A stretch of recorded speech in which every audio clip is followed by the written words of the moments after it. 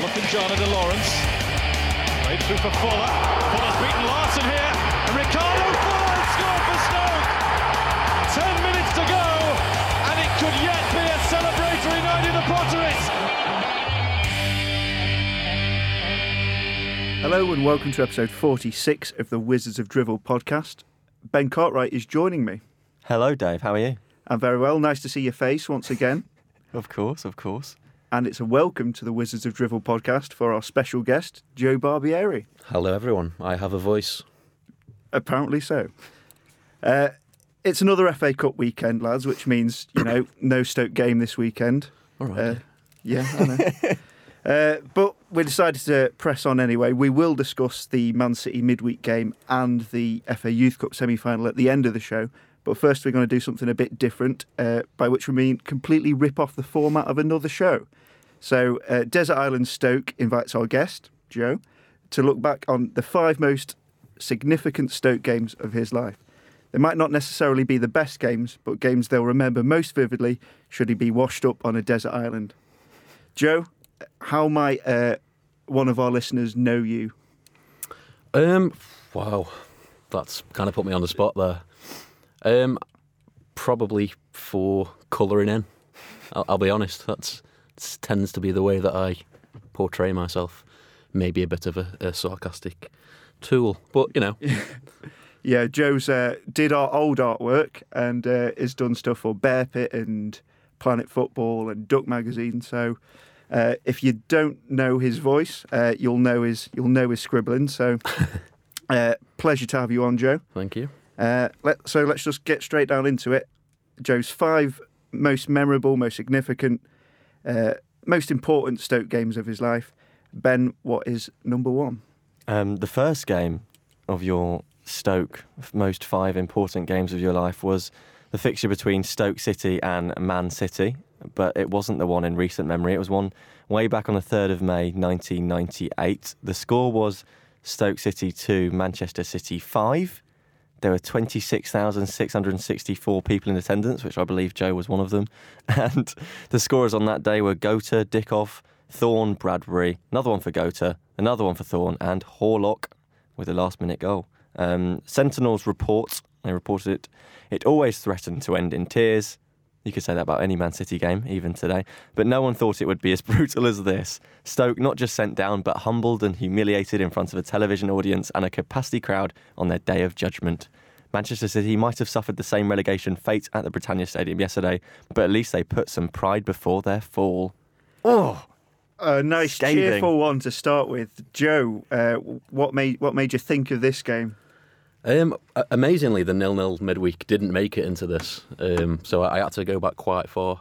I think this one sort of sums up my sort of entry level of becoming a Stoke fan. And to be fair, it tends to be my dad that recalls this better than I do. He always reminds me that, I must have been, what was it, 97, 98? Yeah, so I was 5, 6. And apparently we had some sort of report to do at school on the Monday about our weekend where you write a little bit. And one of the saving grace, the line that always sticks out to my dad is that I wrote Stoke scored and my dad didn't even celebrate. To be fair, that happens quite often now. But but at the time, that was shocking to me. Obviously, I didn't quite understand that we were going to be relegated that day, which kind of puts it into some context. But I think just it sort of shows how far we've come, which is a term I don't like to use too often, but it was chaos that day. Both teams relegated to the 3rd tier. To think that, when we played them in recent years, they've been massive games, FA Cup finals, and keeping them from winning the title, and it's madness. Yeah, it's hard to believe looking at it that 2 clubs the size of us went down on the same day, and that Vale survived at our expense. Of course. Yeah, a pretty awful game. I watched some of the highlights. This was probably the season before I first started going to watch Stoke. So since I've been a fan, we've never been relegated. So plastic. Yeah, I know. And I was just watching the highlights. I cannot believe how bad we were. They were just absolutely shocking. We can't complete 4-yard passes. And it is one of those things where you just look at that game and you think, God, we were sent down to the 3rd tier playing abysmally against a side who also went down. And, like, not long after, we're playing them in an FA Cup final. Madness. They call it madness. Would you say this is the best loss you've ever been to? I mean, I've been to many great losses. That's what I like to do. But no, I think it's probably a bit of a leap to say I've got any big memories of it because I was very young. But I think it's just one that sort of sticks in my head. Not even of the game and like specifically, but just going home and telling my mum we'd lost and we'd been relegated, and just them sort of things are just what make me think, yeah, I'm a Stoke fan. Sadly, that's what epitomises my... You need that game early doors where you realise, oh God, Stoke aren't very good. It's definitely... You don't want to build up expectation, do you? It's a grounder. Yeah, exactly. Peter Thorne with a brace. I don't know about you, he was my first Stoke hero ever. Absolutely loved him to pieces. And looking at those highlights, like, he scores 2 goals, really nice finishes, in a team that's just absolutely hapless. And I think I remember crying when he went to Cardiff. It was just... Yeah. That was devastating. Yeah. I remember having 9 on the back of a Stoke top, but not a Thorn. I don't think we could afford that. Right. Just 9. But definitely a first hero, just because he did goals. Yeah. Which I think, as a child, is all you want to see. Like, you're not interested in your Neville Southall's when you're 5 years old. Ben, shall we move on to happier times with Joe's second game? Of course. This one comes about 10 years after the first game, so quite the leap. Obviously, there's a few years in the wilderness in between there. This game was between Coventry and Stoke, and it was a win for Stoke this time. They won 2-1 on the day. It was on the 12th of April 2008, so still about 10 years ago. Yeah. 20,249 people were in attendance for this one, with goals for Ward, which was the first goal, penalty for Coventry City, but then Fuller brought it back to 1-1 with his own penalty, and Lawrence made it 2-1. BBC introduced this game with Stoke moved back to the top of the Championship thanks to Liam Lawrence's winner as the Potters came from behind to beat relegation-threatened Coventry. Iconic game. Absolutely. I feel this had to be in there. I feel a little bit like I've cheated some people out of not mentioning the Autoglass at Wembley against Bristol City and the Brentford promotion game. But, you know, fuck 'em.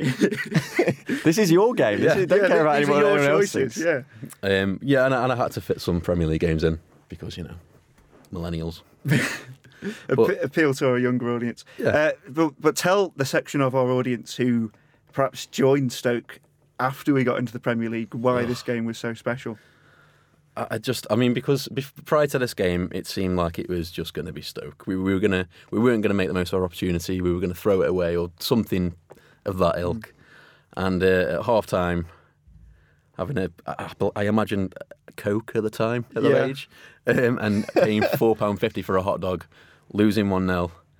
Or was it not? We're 1-0. Yeah, and it would just seem like that kind of sums it all. That's just not going to happen. And you kind of accept it, and you just, you know, it's nice to be on the ride, and you know, maybe we'll get close and we can push on again next year. And then for Fuller to get us back into it like that, and then just the limbs for for Lawrence's goal was probably the best away day mental I've experienced.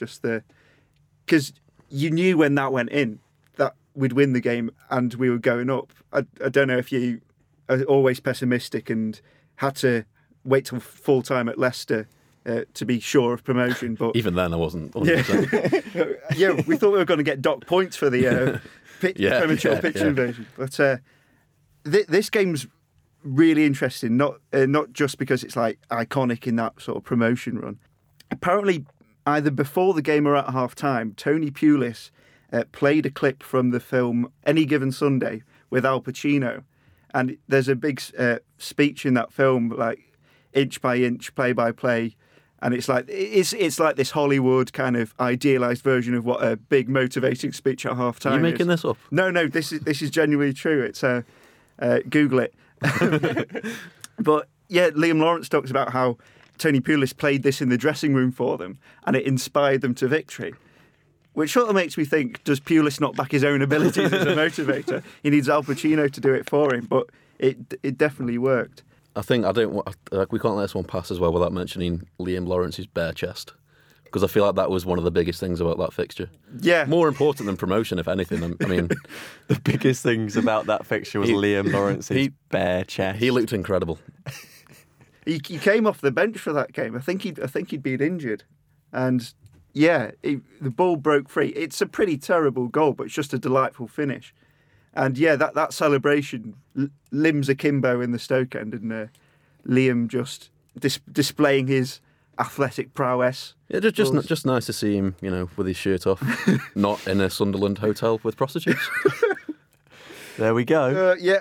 You mentioned, I'd like to go back a bit, you mentioned there briefly that you had a £4.50 hot dog, and that got me wondering what your go-to snack is at a meal. At a meal? At a game. At a game.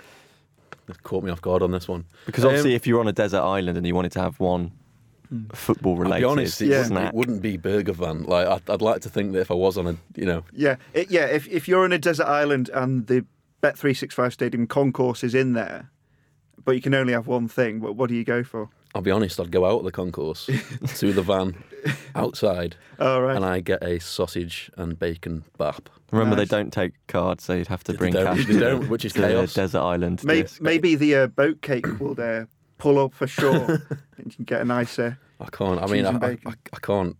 Not taking card payments. Is that a It's really a side big note. thing? I mean, yeah. Is that a really big thing? Probably you're hitting a personal thing here now. I don't want to get too emotional, but yeah, come on, it's 2017. Even having to put my pin in these days, it's like writing a cheque. You can't even get cash anywhere at the ground either, so it's No. a bit of a nightmare. Yeah, there we go. I mean, we are supposed to be going through the happy memories, not the fact that you don't like that there's no card machines anywhere near the bet. Look, Ben, you give me a platform and I will talk about serious issues. Other thing from this game I noticed, Uriah Rennie was the ref, star of the film Marvellous. He gave us the penalty Rick scored from, and he has a laugh with one of our players. I don't know if it was Fuller or someone, and he's gives him a gentle shove away, yeah. oh I yeah. remember that. He was top draw, Uriah Rennie. I don't know if you've watched back the sort of the season review. I mean, I know I do every Wednesday, and that whole season, Rennie was just incredible for us. He's sending off opposition players all over the shop all season. There was the guy at Preston who, in the second half of a game, announced, "Welcome back to the second half of the Uriah Rennie show." Celebrity ref before guys like Mike Dean and Clattenburg came along, to be honest. So yeah, that game, I think, favourite away game I've ever been to. Absolutely incredible scenes. Ben, do you want to move us on to game 3? I would love to. Again, this game comes about 6 years after the second game, and this is Stoke very much in the Premier League. It was at the Britannia, as it was known then. It was between Stoke City and Manchester United. The score was 2-1 to Stoke City on the 1st of February 2014. 26,547 people in attendance. The goals this time coming from Carrick in the first half. It was an own goal. And then Van Persie got one back for United early on in the second half. But Adam, 5 minutes later, made it 2-1. I mean, this is contradictory because it says the BBC report intro says Charlie Adams' double strike gave Stoke their first league win over Manchester United. I presume maybe he mishit the first one, the second strike went in. There we go. Since 1984, on a miserable afternoon for the champions. Yeah, Joe, I think you've chosen this because you're the world's biggest Charlie Adams fan. Yeah. I mean, I don't think I could come on without mentioning Charlie. But no, I think this one it feels a little bit tin pot because, it's just a win against United and they've forgotten about it. But I think just growing up in Stoke, naturally, all my friends were Man United fans. And it just felt so sweet. I remember beating them 3-1. I think it was 3-1 in a friendly. Yeah. Mark Goodfellow scored. Diego Forlan scored a screamer for them. He in did. That game. He did. Goodfellow ran the show, so let's not talk too much about Forlan. And when that happened, I was like, that was bragging rights for a pre-season friendly. But to me, that was incredible, and I'd never thought I'd see it in a competitive game, let alone in the top flight, and in a game that was actually quite big for us. And yeah, it was. Yeah, something I never thought I'd see. I think that was why it sticks in my memory more than anything. Absolutely brilliant finish from Charlie for the winner. Set up by Marko Arnautovic's complete miss kick, which I think he'll claim was deliberate. I was at uni when this game was going on, and we'd been on such a bad run. So Saturday morning, after playing five-a-side, I was walking back with my mates, and I said, "Look, I'm just going to avoid all football today. That's what I'm going to do. I'm just going to not acknowledge anything. I'm just going to watch Match of the Day, not knowing any of the scores, which is a stupid idea, which I encourage nobody to do. Because, like, that afternoon, I was just sat in a bar, which won't surprise anyone, and just two blokes just next to me said, "Oh, Stoke are winning at Man United," and like for the rest of the evening, my head's just gone. So I had to look it up. I broke my promise to myself. But like seeing it was 2-1, I just didn't care. That was our first win against him in God knows how many years, wasn't it? It's strange now you say that. I think if ever I can't watch the game for whatever reason, I'll sort of check just before half time or throughout the game the score rather than go to Score Centre or something like that. I'll always go on Twitter now, and it's usually from reverse engineering a Sam the Lost tweet. That's usually how I know the score or how the game's going. If Sam the Lost is slagging off Hughes on Twitter, we're either winning, drawing, or losing. So yeah, not the best barometer, I'll be honest. I remember this game. I was at university too, and it was one of the games where I was in search for a legal stream, and the stream that I was watching was really, really bad. So it's one of those where I was watching it, stream cuts out, go back on it, and Charlie Adam had scored already. I was like, wheeling away in the rain. Yeah, it's iconic. That never seen him run so fast. It was one of those where it had gone in after. It's like, oh damn it, I missed it. But then at the same time, we're beating Manchester United. This is amazing, and we did win. Did the fact it was David Moyes' Man United lessen it in any way? Would you have? Absolutely not. Yeah, of course. You would have preferred to beat Fergie while we had the chance, though, wouldn't you? And with Pulis, I think that would have been really sweet. But just beggars and choosers. Exactly. We also had that game at Old Trafford. Was it earlier in the season where we went ahead twice? Arnautovic scored that free kick. Yeah. Oh God, you just thought then, like, we can't beat Moyes' Man United having taken the lead twice. You just thought, oh, we're never going to do it. I think that goes back to my point of why it was such a big thing as well. I mean, I was taking something away from that game because we outplayed them in the first half, and I was like going to my mates, but we outplayed you in the first half. Joe, we beat you 3-2, mate. So I never had that, and since then, to be fair, we've sort of held our own against them. Yeah, we've not disgraced ourselves for a while against them, and that's just a refreshing change. Man United come into Stoke and just like fancying it. I remember before, was it last season when we beat them? Yeah, 2-0 and we just completely played them off the park. It's like Man United. I've always hated them. Like you just can't not. Like especially when you support a small team and all your mates at school support Man United. But now it's just, I think Arsenal may have overtaken them for me. Oh, big time. Personally, I don't really hate United. I think having mates who are United fans, rather than for that reason, it was more so that I always had a bit of a soft spot for them, and I always liked the way they did things, and they won titles and they had great players. Yeah, even in those days when you grew up hating them, there were things to sort of admire begrudgingly about them. Yeah, definitely. Well, you go to quite a lot of Manchester United games, considering you're a Mancunian now. Yeah, I do, yeah. I mean, if anything, this is just sort of me just putting the feelers out and saying that I am still a Stoke fan. Just on record. But yeah, I've made 3 this season, which is depressing. Let's move on to probably the game we expect everyone who does one of these kinds of shows to do.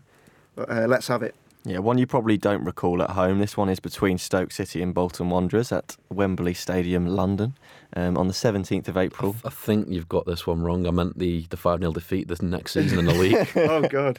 The Chris Eagles I was show. so nervous then for a second. I was like, I'm reading it off the screen. I'm not that hungover. To be fair, it's worth noting that I gave this list to the guys on very short notice, so their research is quite good. That's what we do here at the Wisdom Hero podcast. Just panic Google 2 hours. I just wanted to test them, I'll be honest. I'll continue. 17th of April 2011. Of course, attendance was 75,064 people. Plastics. Yeah. And the scorers on that day, of course, were Etherington just after 10 minutes, Huth 5 minutes later, Jones on the half an hour mark, and then 2 in the second half from Walters. BBC intro for this one. 3 first half goals helped Stoke City demolish Bolton Wanderers and reach the FA Cup final for the first time in their history. Joe, why did you choose this game? At half time, I had this great hot dog, and it wasn't £4.50 in Wembley. I'll tell you that much. Yeah, obvious reasons. I think for some time this is always going to be up there as the, if not one of these, there's the just better. It was the performance, it was the moment, the event, what it meant to everyone. It was, yeah, incredible. And I just didn't see it happening. When that draw came out, I thought I was kind of hoping for City at that stage or United, because I just thought that on an occasion like that, we really run them close, especially under Pulis. Whereas playing Bolton, it was kind of Stoke Bolton is not the game anyone wants to watch. Yeah, because if you lose that game like a scrappy 1-0, it's just like even more miserable than you would have been had you been beaten by a decent team. You can't make an occasion of it if you lose 1-0 to Bolton. Because you go in there thinking, we should be favourites here. Yeah, I know. But I think they were above us in the league at this point. Yeah. Just kind of... we've discussed this on the FA Cup special, if you want to go and listen to that. But, yeah, a good day. I was just thinking the last time we did that, well, when we did that FA Cup special, we got very emotional. And I'm waiting for Joe's steely face to sort of melt and the tears to start to roll down his face. You just wait till that fifth game. There's a really disappointing hot dog in that one. I'm sensing there's a theme. It's just absolutely mental thinking back on it. Like, we don't win games 5-0 ever, and we just decided to rock up to Wembley and absolutely tear them apart. Do you have any specific memories from that day? Like a story that you can share with us? What was your journey like? I remember knocking my girlfriend at the time down about 3 rows. At the time being the operable term there. But yeah, just everything about that day, getting the coach down, and I was so nervous. I just remember drinking the nerves away. Like I don't remember too much about the game apart from the goals. I think it was 3-0 at half time, wasn't it? Yeah. And I just remember my dad saying, "We need one more here," and that's just I'm pretty sure my dad Stoke fan. Like, I mean, but he was at right. Half time, I was shitting it. Yeah. Oh yeah, at 2-0, I thought we really need another here, and that's what it is. Even at 5, I was like, that would be. There's 10 minutes left. No, incredible. One thing I always remember about Walters that season as well is that I've never seen anyone so like if in a game like that. If there's an opportunity where I need to get him on the score sheet, his determination that day, it seemed he just wanted to just have his name on that scoreboard and did it in style. Yeah, that fourth goal is absolutely incredible, and it's like you look at that 11 who played, and there's not really much. There's hardly any flair in it. Certainly not the sort of talented players we've got now, but just the manner we took them apart was like watching, a top class side, and like there's so many just like images, like Huth scoring, and like the crowd of Stoke fans going up behind him, and Tony Pulis going absolutely mental at Jermaine Pennant. There's one where he withdraws the celebration as well. Yeah. That fourth goal, like he goes to celebrate and thinks, "Hold on a minute." Yeah. I've been at Stoke long enough to know that it's not over yet. Yeah, because Pulis, he took Gillingham to Wembley, didn't he? Yeah. And then they cocked it up late on. So I wonder if there was a bit of that going on. Definitely. Absolutely mental. Ben, did you go to this game? Yeah, I was there. My dad got tickets off the FA.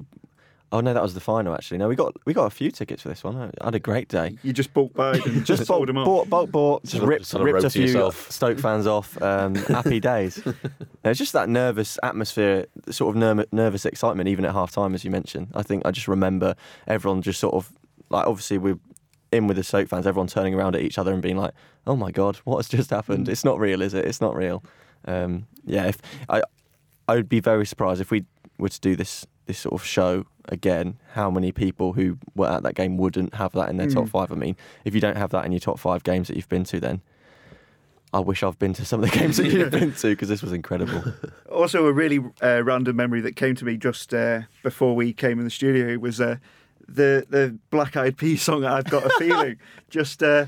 I just have an explicit memory of that being piped through the Wembley tannoy, and just like loads of 40-plus-year-old blokes from Stoke just absolutely dancing away to it like they're massive Black Eyed Peas fans. I can't believe you're sharing this memory again.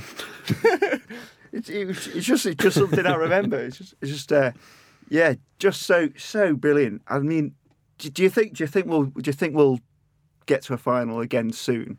I mean, be a pessimist to say no. Yeah, why not? I mean, even last season, which sort of capitulated after the Liverpool semi-final, I think just under Hughes we'd done really well in the cups. Obviously, this season. Yeah. So, well, since we've been back in the Premier League, to be fair, I mean, we seem to take it seriously, and there's been quite a few professional jobs done. I hope so. I really want to see it again. It was after John Walters scored the 5th, which, by the way, Andy Wilkinson.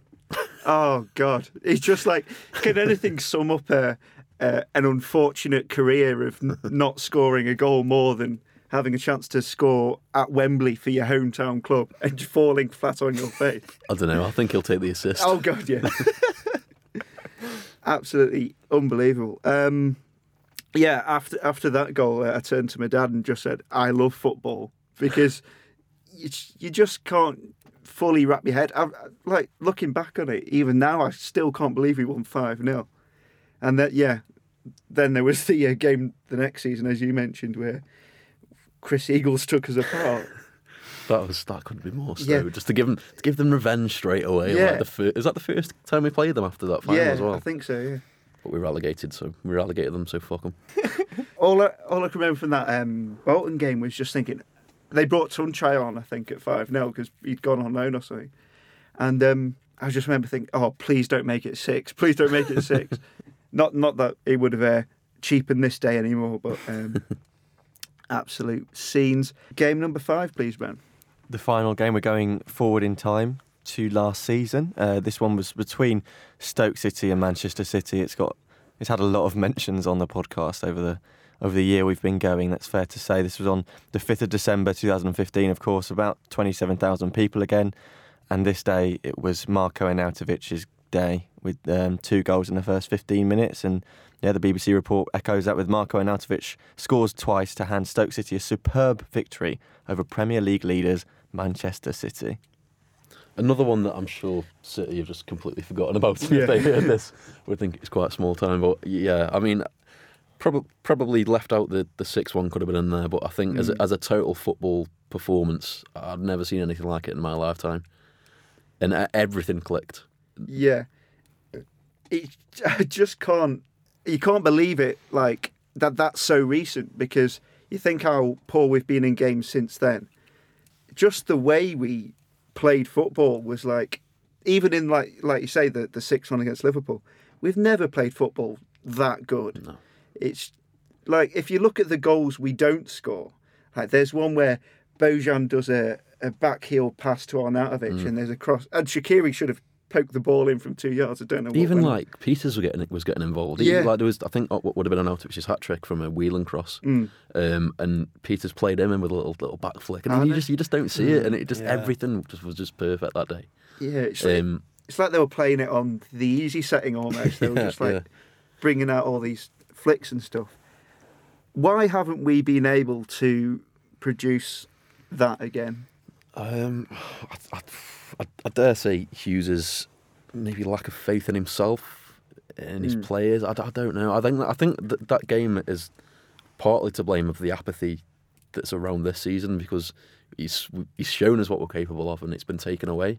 And I don't know if there's been periods at the start of this season where he's wanted to continue with that and we've lost, or it's been a poor performance, and it's really easy to retreat and go back to the players that can do a job, which amazingly can't do a job.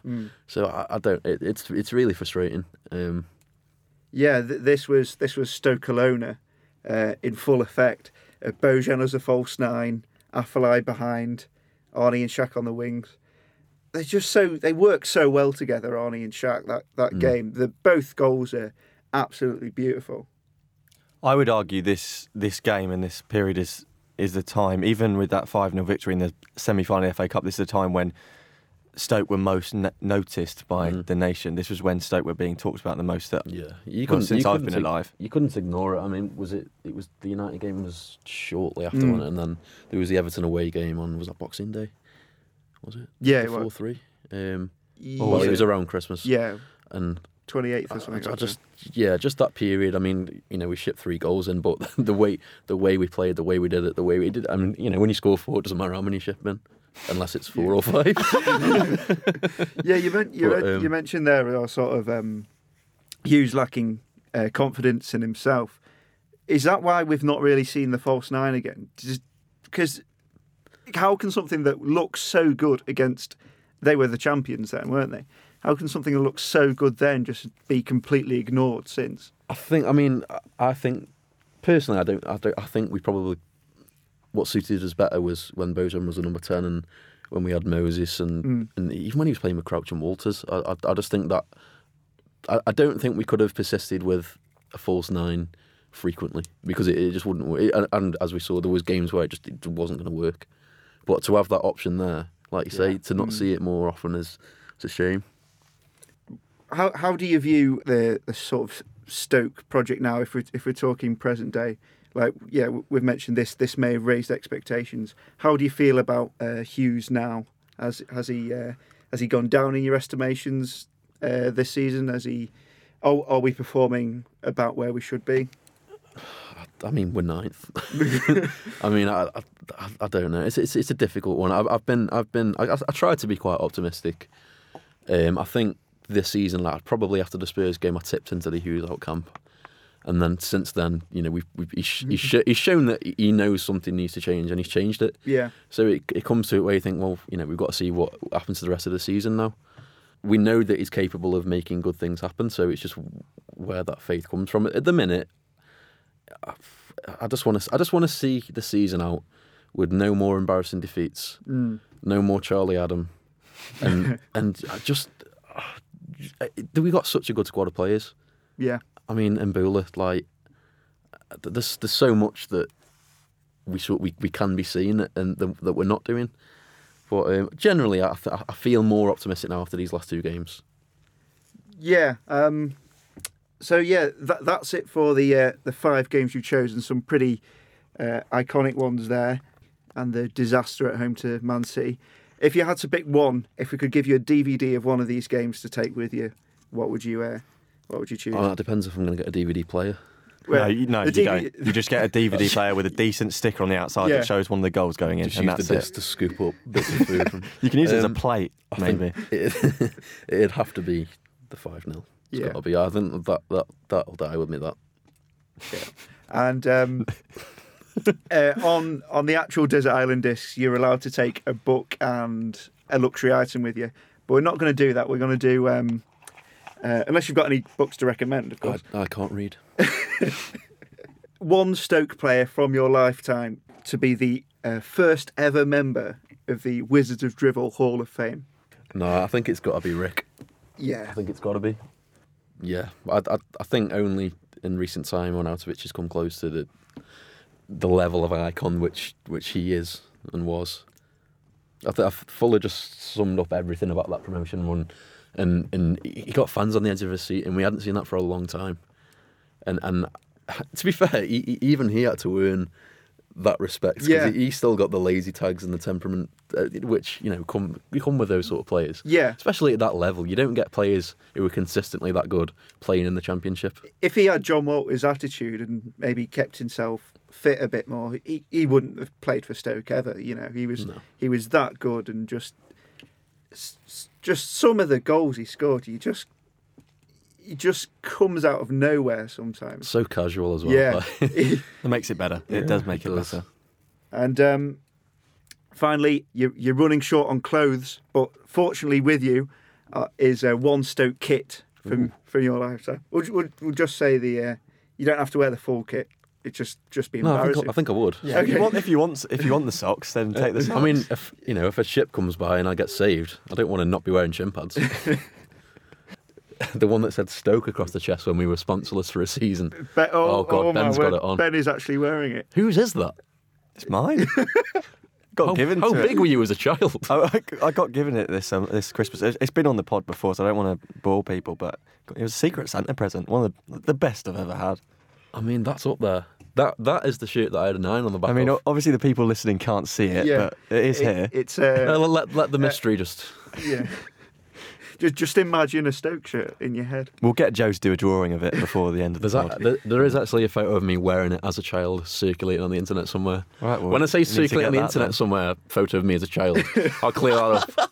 I put it on there when I did an article for the Football Shirt Collect about my favourite Stoke shirt. So yeah, it's that then. There we go. So I probably should have known that, but I still had to think about it. We've been here for 20 minutes waiting for that. We've cut it shorter on the final edit. So yeah, Joe, you've been sent away on a desert island. Thank you very much for choosing those games. But before you get shipwrecked, shall we stick around and bring our listeners right up to date with a quite interesting week for Stoke? 2 games against Man City, both with very different outcomes. You are listening to the Wizards of Drivel podcast, a place for the love of the game. What I love about football is just the random hugs that happen after goals with strangers in the crowd. A place for unadulterated emotion. The talk of the Tony Pulis chant and then that, I'm going to be crying in the street in a second. A place for bold predictions. I've put it public that I don't think Crouch is going to score a goal again for us in the league. A place for expert insight. I'm with Stan Collymore of all people. Stan, you watch a lot of football. And if all those areas were not covered, Pulis would go absolutely ape in the dressing room at us. And a place for hashtag deploy and goy. It's a big moment in his career. It's a big moment in his life, probably. I can't help but feel entirely responsible for what just happened. The Wizards of Drivel podcast, a place for Stoke City. Now this is Trump's podcast. You went to the game midweek. How was that?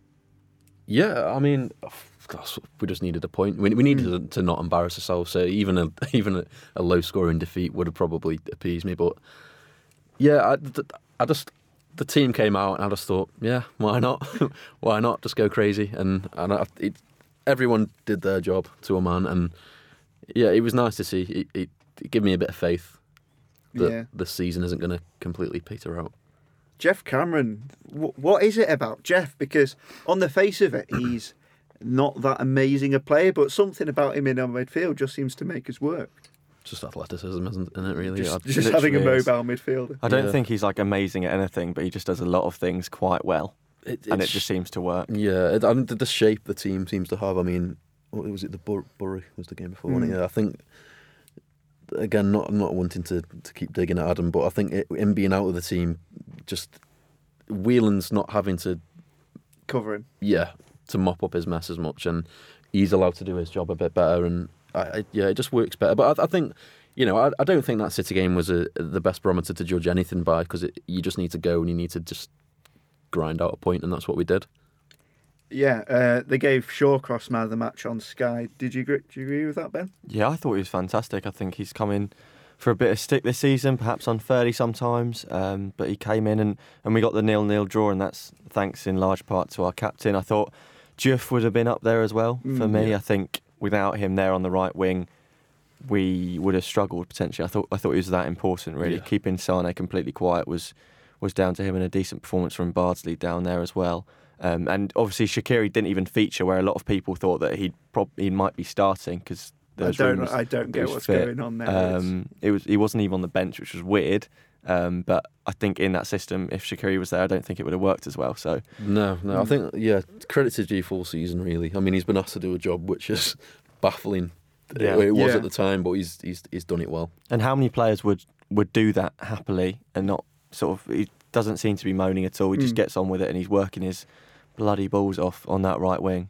I'm wondering now, we've had so many hammerings by good sides and Crystal Palace, and I wonder if there's a team for Man City away that's completely different to a team for Middlesbrough at home, because we know we've got really quality players in the attacking positions, but this game would have been wrong for them. Like you said, Shaqiri wouldn't have worked as well as Diouf. Arnie perhaps wouldn't have worked as hard as Ramadan did. But I wonder if we can play I don't want to be grafters flair players again, but if we play the flair players at home against these crap sides and play the sort of grafters away to Man City, can that not work? Can we not have two different speeds, or is that just like oversimplified massively? I know what you mean, and I agree. I think this potentially is one of the first times in a long time we've seen Hughes sort of adapt tactically for the opposition that we've been playing against. Or like, it's so obvious that he was adapting tactically because we played a system we haven't seen since the Championship, or since Tony Pulis, in a sort of flat 4-4-2. We saw Walters and Berahino. I said it looked like a 4-6 almost when we were defending. So he definitely knew what he was doing, and it would be nice to see those lovely players that everyone wants to see play for Stoke City because they're so talented. It would be lovely to see them against the worst teams, because you don't want to see them against Man City, then lose 4-0 away. I think that, I feel like I've seen sort of hung out to dry at times this season, and Bula being one of them. And but amazingly, he seems to do well in those games and still get a drop. So I don't really know what the answer is there. But yeah, certainly there's, every game's relative, and they've got to train for each game. So, why not do it for each specific game and have that different lineup? Yeah. And I mean, you could argue like Wolves at home in the Cup, we played like the flair players. We played in Bula, Bojan and Shaqiri and stuff, and we didn't perform at all. So well, there's always that risk with whatever side you put out. Yeah, they were just got to be crap. We've been accused many a time of this podcast and perhaps being too harsh on Mark Hughes, perhaps being whatever the Stoke equivalent of a Ramona is. But we've got to give full credit to a brilliant tactical piece of cleverness. Yeah. Good. There we go with good the soccer, Mark. Good podcast cleverness there from David. Yeah, it can't be understated that the biggest thing for me is that he's recognised that something needed to happen. Yeah, we'll see. Why did Man City start with Silva? That just seemed odd. Why didn't they? I don't know. He's always fantastic whenever he plays against us, and I think he's one of the best players in the Premier League for what he does. He literally, it's such a cliche to say, but a magician with that left foot. I just love watching him. One of my favourite players to watch probably in the world. And he did sort of change the game for them, and they started to look a bit more threatening. But probably why Shawcross got the goal was because of those deflections, those blocks that he made. Got the man of the match. What did I say? Got the goal. Got the goal. Got the man. I wish he got the goal. I had a 5 on Stoke to win, so I wish he got the goal. But he was making those deflections at the front post when Aguero always looks so dangerous and can just thwack it in from anywhere normally. But I thought it was really sort good. of goes back to what something Leon Court said on a previous episode, was the kinds of players he hated defending against were always the tricky guys who drop back and find space. And like Man City have got plenty of those kinds of players. I mean, Sergio Aguero must have been very disappointing from their point of view, but Shawcross did a great job on him. But yeah, when Silva comes on, he's so hard. You can't mark him in a conventional way. You can't just run after him and close him down all the time because he'll beat you. And you can't sit off him because you're giving him too much space to whip the ball in. So I was mightily impressed with how we sort of held firm when he came on. I mean, they've got such a wealth of great players that whatever side they put out, they're always going to be the favourites. Yeah. I don't think I would have looked at the team sheet before the game and thought, no, Silva, we're in with a chance. But no, I get what you're saying. I think they had a lot of physical players on the pitch as well, and I think we sort of stood up to that. And good point.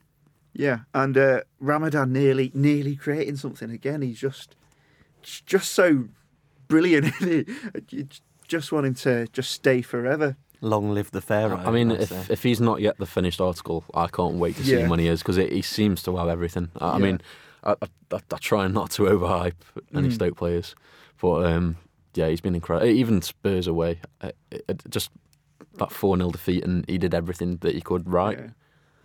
And he's tracking back and tackling as well, which we all like to see.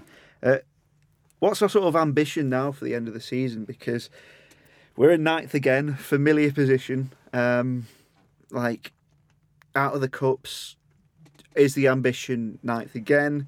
Would we take top half?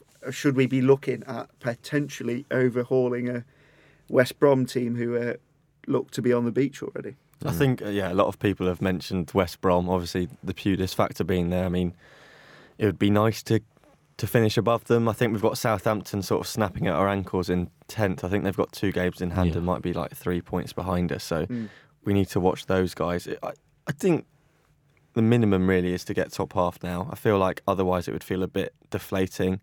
I mean, I can't believe I'm saying that again, but I just think we have got the squad to finish top half, and with all the stuff that Hughes has said in the press about maybe finishing even 7th at one point, I think if we were to finish lower than 10th, it would just feel like, I don't know, slightly anticlimactic, really, now that we've got to this stage.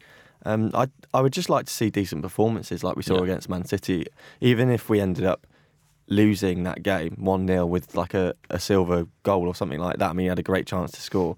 I wouldn't have felt that disappointed because we played so well for the entire 90. It feels much better to be able to do that than sort of have a 4-0 hammering and be like, we literally offered nothing there, because that's not the case at all. We stood toe to toe with them, and we had a bit of fortune sometimes maybe that they didn't finish, but that's their prerogative. We defended as we needed to do, and we did jobs. So I'd like to see more performances like that, and then we'll see where we end up more than anything for me.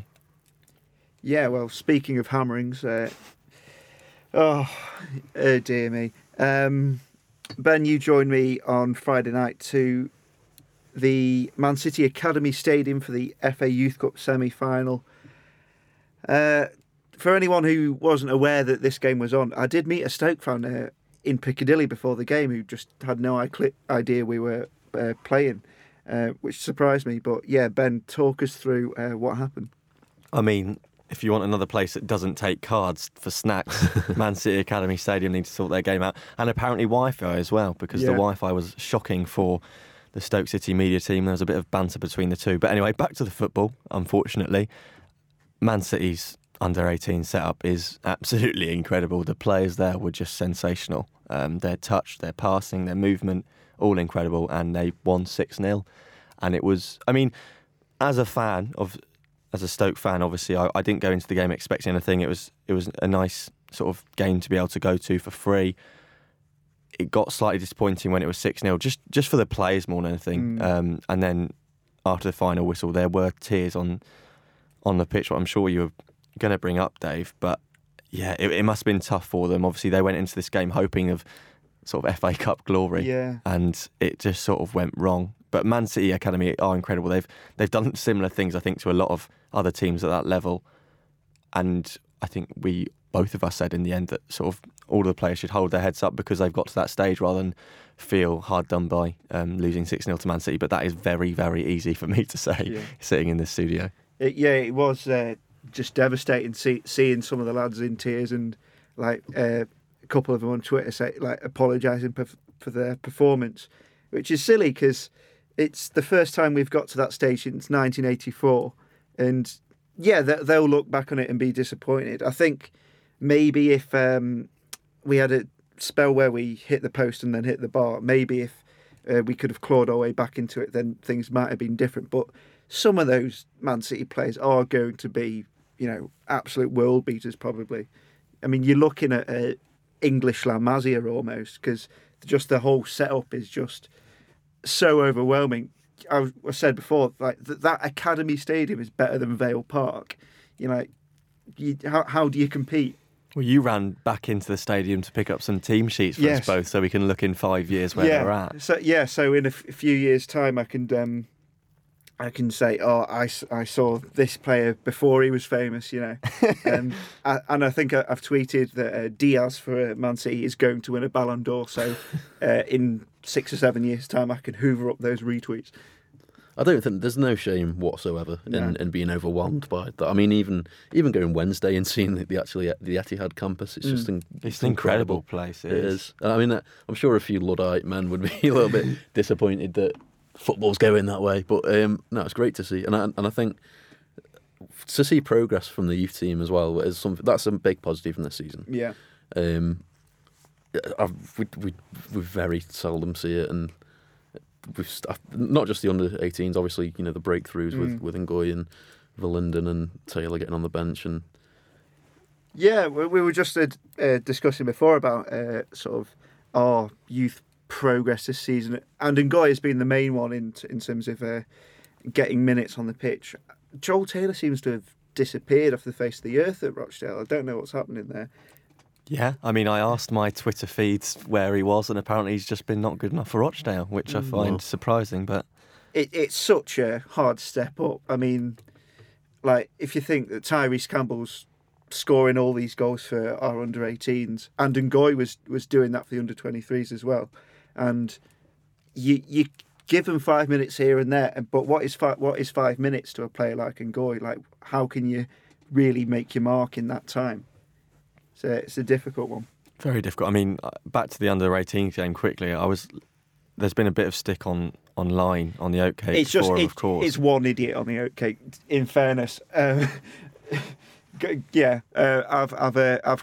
criticised some Oatcake threads in the past, but in fairness to this particular one, it's just one poster. Just described them. Sorry to give them the airtime, but they said, "Oh, gutless, embarrassing. Oh, you froze on the big stage and all this stuff." And it's just like, they're under 18s. Just get a life. Yeah, sorry about that. Well, that's the thing. I was looking. I said to you, Dave, as we were walking out of the stadium, I was looking out there, and all of the players that had just done these amazing things on the pitch were all at least 5 years younger than me. And I was sitting there like, oh my days! If only I could do that with a football 5 years ago. Like, and their feet were just so quick. It's like you think. I know the physicality would be different. You think some of those Man City youth players could be put into, I don't know, League One now and probably do some real damage, because they were just like lightning quick and just had skill. Like, they'd sort of run into a crowd of players and still come out the other side. And there's a couple of English players in there as well, which bodes well. So yeah, any more points from either midweek or the Youth Cup? But I didn't get to see the game on Friday because I was watching Russell Howard with Mark Hughes. So unfortunately, yeah, that's the point. Did you hear this, Ben? I haven't seen anything about this. Mark Hughes apparently, instead of going to the Youth Cup game, went to see Russell Howard live. And he Where's thought, this come from, by the way? Because there could be nothing to this at all. Well, it's just come from Twitter rumours, but let's speculate anyway. I don't think anyone's going to sue us. I'd sack him for going to see Russell Howard, to be honest. No matter which day it was on. Yeah. It could have been in the summer. Yeah, that's the real crime here. It's not that he neglected seeing the youth team. It was that he was going to see Russell Howard. I mean, well, doing funny faces. Talking of people that weren't at the game, talking of people that were game, we haven't mentioned that Mama Sadibi was sitting about 4 rows in front of us. Well, James Knowles said to me that he apparently goes to loads of under-18s games and is involved with the club, has become a bit of a mentor to a few of them. Wants to go live, doesn't he? He's got his patisserie to think about. I did wonder that. What's happening at the patisserie? I wonder if there's a patisserie podcast talking about where he's handing leaflets out, isn't he? What if there's a patisserie podcast? Yeah, it's just like, why is Mamadi Sadibi spending so much time at Stoke City? We're lambasting Hughes for going to Russell Howard, but they're lambasting him for going to Stoke. Oh, I love that. I just like the club could have surely sorted him out sitting with the rest of the players or something, but it was like, no, I'm just going to sit with the Stoke fans. Yeah, I reckon it was his choice, because we saw a picture you saw a picture on Wilkinson's Twitter, and he'd obviously posted it, and it looked like from where we were, he was sitting right next to us, and it turns out that he was just on the complete opposite side of the stadium. So we were just looking around, Wilco. I went to a player awards evening. I think it was 2010, something like that, at Kings Hall in Stoke, and someone get the pannet, brush up those names. At the end of the game. It's the end of the evening, I asked for a photo with Mama, and he thanked me for asking for a photo, which I just think sums him up. This is the saddest piece of Stoke memorabilia I own. Is my parents got me a Marley flag for Christmas. Wow. He signed it at Goodison Park. Has Freddie Canute signed it? No. I don't really interact with that many Marley players, to be honest. You're not involved with the Marley setup? No. People digging into Hughes a bit on Twitter. Are we that bothered, really? I don't mind. I mean, he's obviously... These Russell Howard tickets, you know how they go. They go quickly, those things. So. He'll have booked them in advance, and, with Ticketmaster charges and all that, you've got to... You can't just cancel date night. That's the thing. They might have just meant Kevin Russell. Who's actually at the game. Well, there we go. There's a twist that I never expected to see coming. Rooster out. Rooster out, I did tweet that. It didn't get much reception. Not as much as Hughes out might have done. No, I don't mind too much. What is he going to do, realistically? He might have watched it later on Facebook Live. I think they showed it on Man City's Facebook Live, so I'm sure he caught up if he needs to. What impressed me about the game as well was just the amount of people that are working for the youth team, or the amount of players. Even like for Man City, they're just like legions of these people, just even for Stoke, just at this level. It's mad, I think. At the under 18 level, there are at least like 50 people, I'd say. We had a really deep bench as well, it seems to me. It's like, and we didn't even use it hardly. No, they kept the starting 11 on the pitch for the whole game, which seemed pretty strange to me. I don't know if it was just like not wanting to embarrass anyone by bringing them off or something. It was an odd one. So I think that's it from us for this week. Thank you very much for joining me, Joe. No problem. Thanks for having me. Thank you very much, Ben. Thank you, as always. I'll do the usual social media crap. Tweet us at Wizards of Drivel, facebook.com/Wizards of Drivel.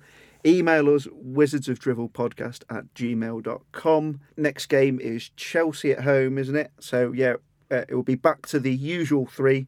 Joe will be out. We'll be bringing Chris. Benched after one game. Yeah, we'll be bringing Chris back into the fold after an absence with it's a drugs ban. So look forward to that. Go on, Stoke.